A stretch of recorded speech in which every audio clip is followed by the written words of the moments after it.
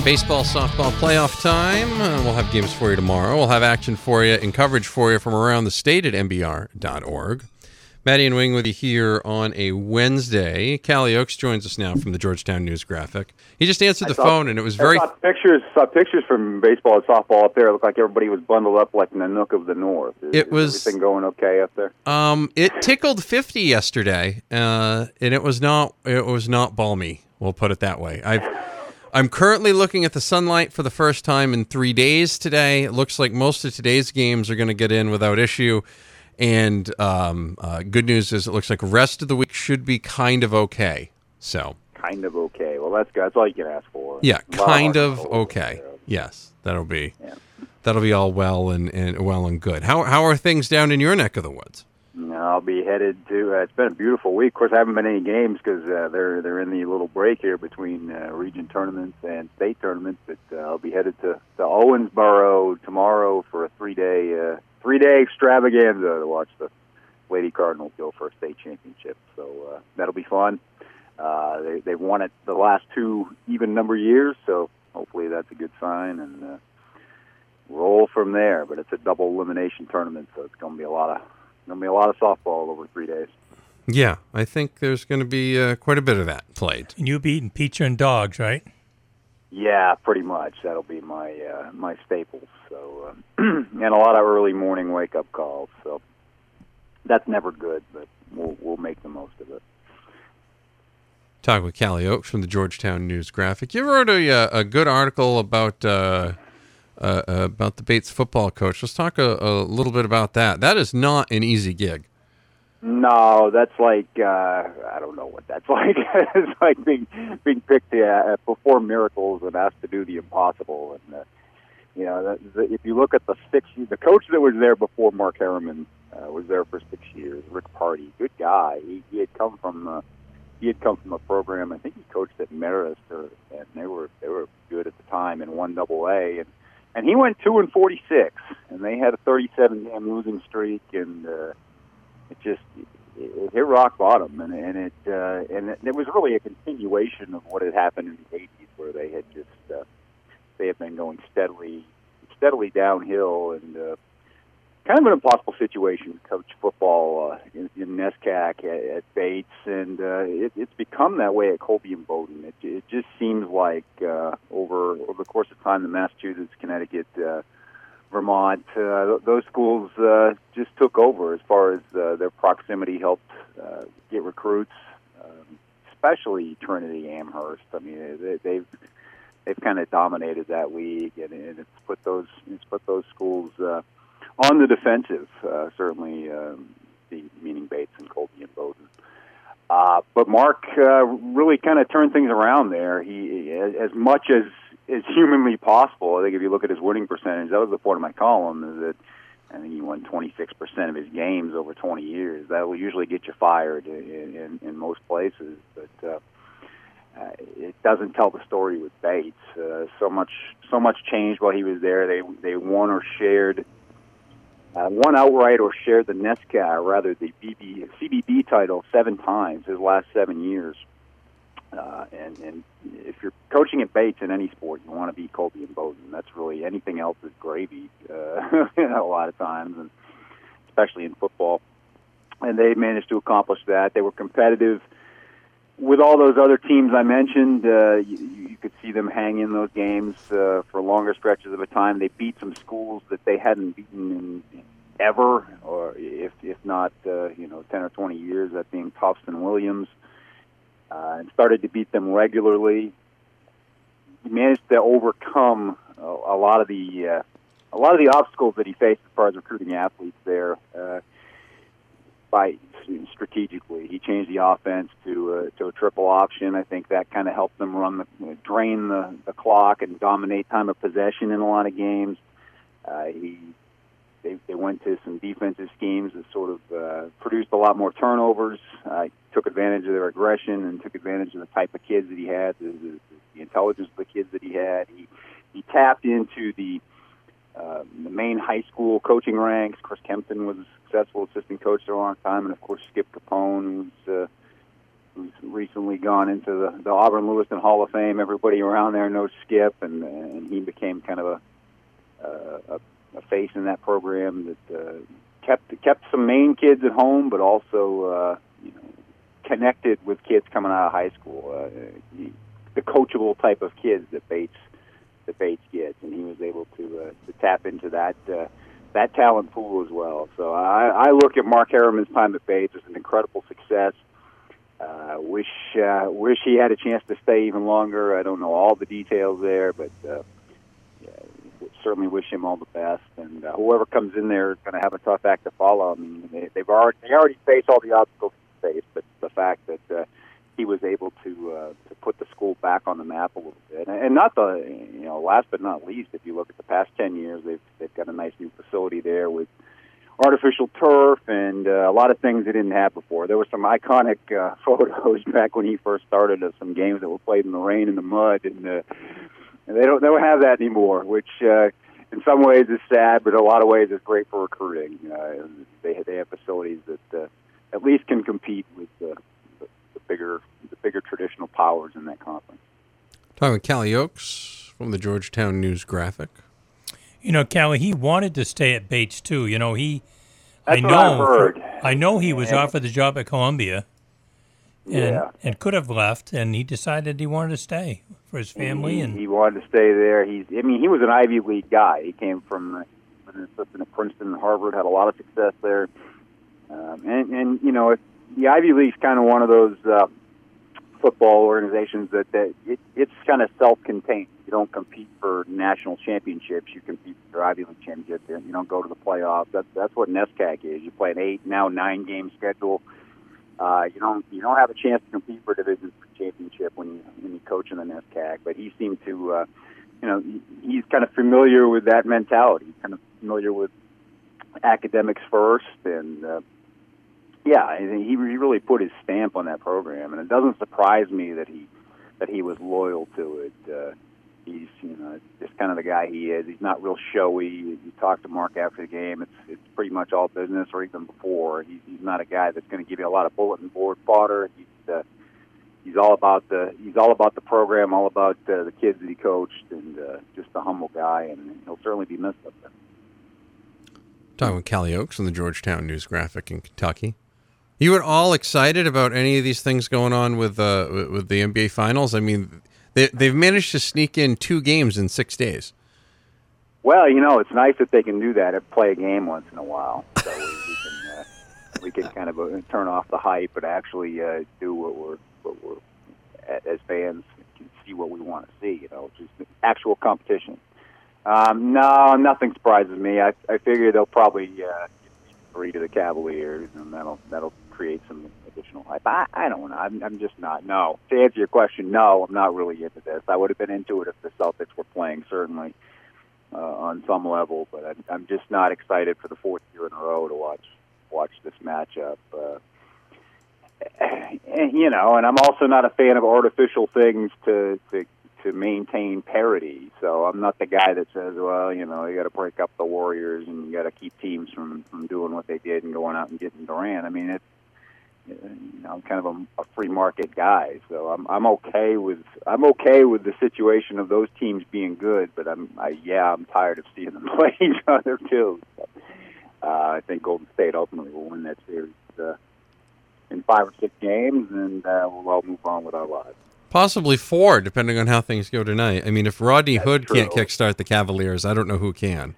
I just figure they'll somehow the powers that be, the basketball gods, the NBA. I don't know. I'm not saying it's not on the up and up, but somehow I just have a feeling a team with LeBron James on it will find a way not to get blanked in the finals. I could be wrong. Yeah, we could see Foster and what's his name? Yeah, you could see Foster and Brothers, but you don't have those guys tonight. So No. I don't know. I would be very and you get Iguodala. It's very possible he's going to come back tonight. So if he comes back and plays some decent minutes, defending LeBron, then I don't know. That could happen, but I'm not. Maybe you're more of a historian on the NBA than I am from like the 90s on, but is this the worst team, I mean, subtracting LeBron from the equation, is this far and away the worst team that's ever made it to a final? I mean, I can't think of any. You know what? The Orlando Magic with Dwight Howard, the year they made it was pretty bad. Didn't the Nets make it one year? The Nets made it multiple years. Remember with but they had Jason Kidd and Richard like they had a. Yeah, they had skills. They had some guys that all-star talent that could play. Let's see. Yeah. The Knicks in '99 were pretty bad. Mm-hmm. Yeah, that was not the like mid-'90s Knicks. That was kind of the end. That was the Jeff Van Gundy Knicks with Latrell Sprewell, and that was the year that Patrick Ewing was out too. So they lost 4-1 to the Spurs in '99. That could be the other contender for that award, that unofficial dubious honor. But yeah, I can't think of many. 2007 Cavaliers, I think, were pretty bad too. The first time that LeBron made it. The just starting out Cavaliers. Yeah, the just starting Cavaliers were not that great. The Orlando Magic, definitely 2009. That was a big no. I think that one was they lost 4-1 to the Lakers, and then Celtics. Oklahoma City wasn't that great, but I mean they at the time. You look back at it now. You look at that roster. Oklahoma City had James Harden, Kevin Durant, and Russell Westbrook, and could only win one game against the Heat. They were again just starting out, but clearly had some talent. So. Yeah, I think that would be. I think you'd rank those pretty badly. In the time I've been alive, those would be the two worst ones I've seen. I gotta say. I mean, I think my memory goes back to '81 and the Houston Rockets, who I think were barely a 500 team that lost to the Celtics in a final. Somehow got there. It had I think Rudy Tomjanovich was still playing then. Yes, that was far back. Del Harris was the coach. Goes. But they're the worst I can remember up until the modern era. Yeah, I looking at that. No, Pistons were good. Bulls were good. 91 Lakers were. For the rest of the 80s, you had just some phenomenal battles there. I mean, between the Celtics, Lakers, Pistons. I mean, every once in a while you had a team. Even the '86 Rockets were a good team, and we didn't expect them to go beat the Lakers but they put up a fight. Well, and it's amazing when you go through the 80s, you had Lakers, Sixers, Rockets, Celtics, Lakers, Sixers, Lakers, Sixers, Lakers, Celtics, Lakers, Celtics, Rockets, Celtics, Lakers, Celtics, Lakers, Pistons, Lakers, Pistons. So during those years, in 10 years, you had 1, 2, 3, 4, 5. You only had 5 teams total in the finals during that 10 years. It was either Lakers, Celtics, 76ers, Rockets, or Pistons. Only 5 teams appeared in the NBA Finals in the 1980s, and it was those 5 teams, which is crazy. And when everybody talks about the Lakers being the team of that decade, for me, the elephant in the room is that they didn't get to the finals in '81 and '86. They let the Rockets somehow do that. Right. Yeah.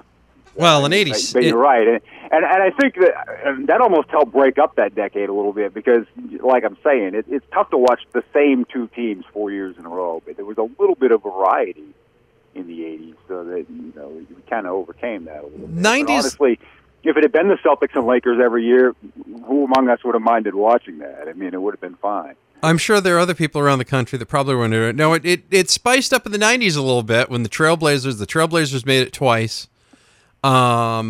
The Pistons, Utah Jazz were in there. The Utah Jazz made it twice. The Sonics made it. The Knicks and Magic made it. So that spiced things up a little. And of course, the Bulls made it. So in the '90s, you're looking at 1, 2. Phoenix. I think Phoenix was Phoenix in there. made it in '93, and then you had San Antonio in '99. So yeah, there was a little bit more variety then, but it was still, Michael Jordan's Victim of the Year was, there was kind of a rotating door there, a revolving door to earn the right to get beaten by the Bulls in the final. 26 years ago Sunday was the anniversary of the Michael Jordan shrug game. 26 years ago.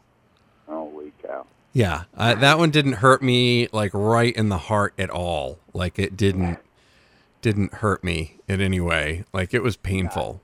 It was not the best. But yeah, I would say this one probably the worst. That's why I think it would be a sweep. And the last time there was a sweep was 2007 when the Spurs swept the Cavaliers. Mm-hmm. So So that would be a nice. That would be nice bookends to LeBron's time in Cleveland. Although it's not a continuous run in Cleveland, it will be nice bookends to his run in Cleveland, and then he'll go on to play wherever he plays next year. Right, and he'll finish up in. My guess is he's going to finish up in a Lakers uniform. Probably. Because you'll have a. That seems to be the missing piece in his resume. He hasn't played in L.A., so he'll try to mooch off of that reputation. I think he's if you trying have to revive Celtics Lakers. Yeah, I think Lakers Celtics revived again. Kyrie versus LeBron in Lakers Celtics format. I think that might get a couple people to the box office. I might tune in for that. I might clear plans on a Friday night to watch some of those guys playing on both sides. Probably. I mean, ultimately, it'll be good. Right, Callie, we were saying, maybe 2 weeks ago, the Celtics are 17-4 for 21 appearances in the finals. The Lakers are 16-15 for 31 appearances, and after that, the Bulls 6 times. San Francisco, Golden State, Philadelphia, that conglomeration 9 times. San Antonio 6, Syracuse Nationals, Philadelphia 9. That's it. Yeah, Pistons. I mean, there's a lot of stuff that happened 50 years ago in sports that kind of skew the the landscape. I mean, just like in college basketball, anytime you see a list of most championships or most appearances or most anything, UCLA dominates it, and for the most part, they haven't been a factor over the past 20 or 30 years. No. Boy, what they did in that stretch of about a decade there back in the John Wooden era certainly gives them the edge in a lot of categories. And you look at what the Celtics Lakers thing goes back before Maddie and I certainly to the Bill Russell days, and the Lakers even before they were in LA. So I mean they had some success and. You listed won a lot of championships. You listed who's your favorite athlete in the different sports and whatever, NBA and so on. And see, UCLA, that Bill Walton was my favorite basketball player. I just thought those teams, they were so good, and he was so good, and that was when they'd outlawed the dunk, so he had to shoot jump shots all the time. When they'd outlawed the dunk and freshmen couldn't play. And, right. And now we have a system where freshmen stay 1 year and are gone. So it's just amazing. Pretty amazing, huh? Changed for better or for worse. But those UCLA teams. I mean, think of the legendary personalities, both on the sideline and on the court, for those teams. Just amazing. Talking with Kalle Oakes from the Georgetown News-Graphic down in Kentucky. Boy, the the other thing that I've seen that is a massive kerfuffle right now is the NFL, which is managing to stay into the news cycle, but not with anything good. And I am amazed, Kalle. I am stunned that the people that were mad that Tim Thomas didn't go to the White House are now the people that are celebrating the Eagles not going to the White House. How does that work? I'm wondering how that... Isn't that where we're at as a country? It's just as right. Long as it suits me at my side. I mean, I hope that maybe this is the end of the whole stupid thing of teams going to the White House. Because what's the point? I mean, really. I mean, maybe it was a cute little tradition back in the day, but it just seems like it's overkill now because you got to invite every team from every league and it's just, doesn't the president have something better to do with his time than that anyway? So maybe this is good. Maybe this will end that. And the NFL hasn't found any way to navigate this situation.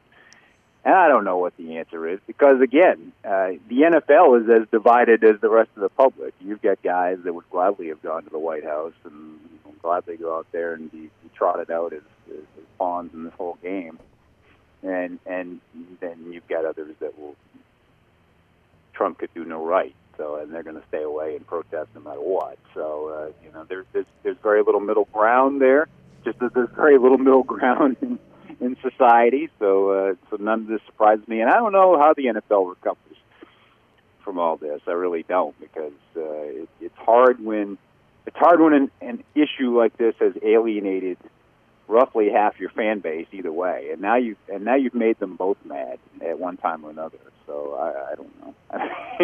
They've got to hope that one side comes back, and then they've got to appease the other side now that's irritated by the idea that freedom of speech is being violated. So I don't know, and maybe these games have become too ceremonial anyway. Maybe we can just, like, I don't know, play the anthem with the players in the locker room, and then play the game, and then it's like we maybe used to do it instead of insisting that we've got to turn it all into this big ceremonial thing. I mean, I don't care if any of that stuff is on TV, and I love America, and I love the flag, and I love the anthem, but just show me the game anyway.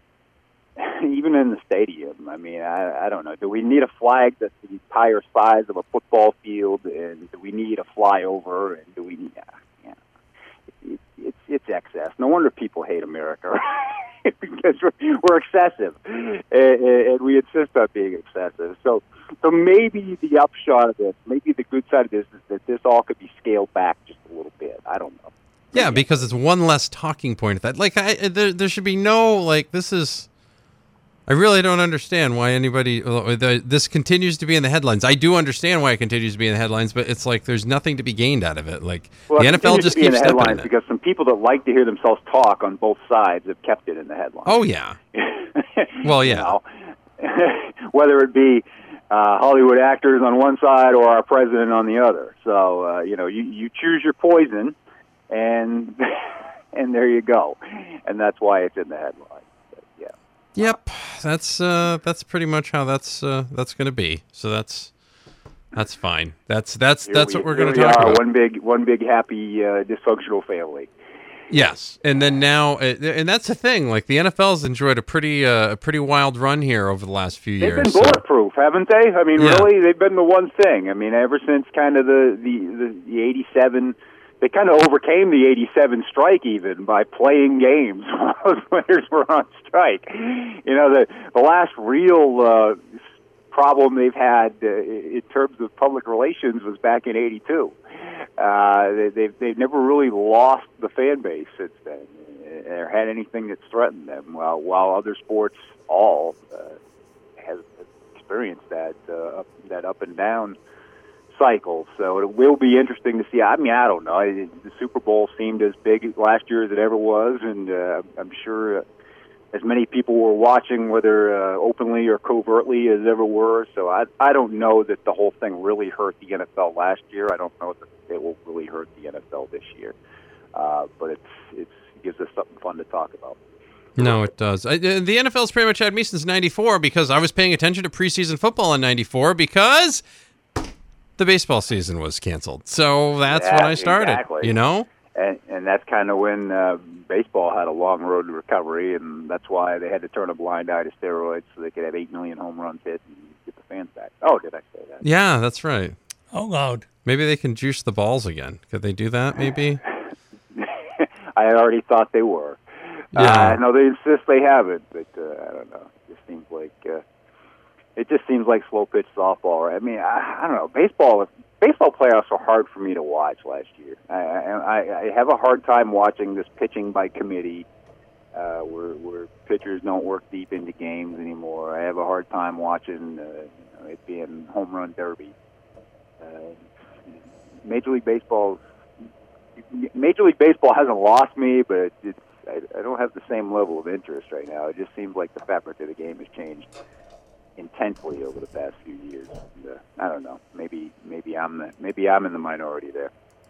Well, we're typically the first to scream, "Get off my lawn." So yes, we are. I mean, I'd like it to be a situation where pitch counts don't matter and everybody throws as many complete games as Walter Johnson and Cy Young. But maybe those days are never coming back. That's my hunch. It's a B-List Daily Spectrum Healthcare Partner Series across the NBR Radio Network. Kalle Oakes of the Georgetown News-Graphic joins us each and every week, normally on Tuesdays. Today it was on Wednesday because we were a little overstuffed on Tuesday, and maybe we'll have to do some schedule changes moving forward. Kalle, thank you very much. We'll talk to you next week. Whenever, wherever, guys. Thanks. Thank you. That's Kalle Oakes of the Georgetown News-Graphic in Kentucky here on the B-List Daily.